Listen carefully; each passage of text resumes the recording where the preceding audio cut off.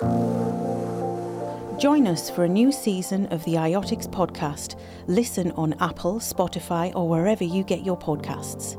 To find us, search for the IOTICS Podcast Changing the World, where we talk to inspirational guests about how their world-changing projects and innovations are making a positive and significant impact on people's lives and the future of our beautiful planet.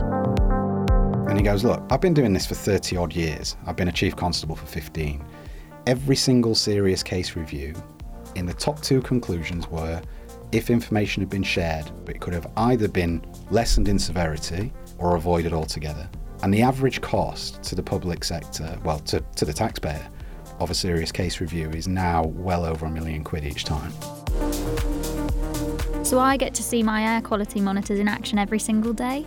So when there is a spike, it really just screams out to you on the page. You're like, oh, that's a bit bizarre. Let's have a little look into that. And we can go in and we can have a look at the ships coming in and out during that day. And I can even go on my CCTV and I can see a big old dirty ship powering up.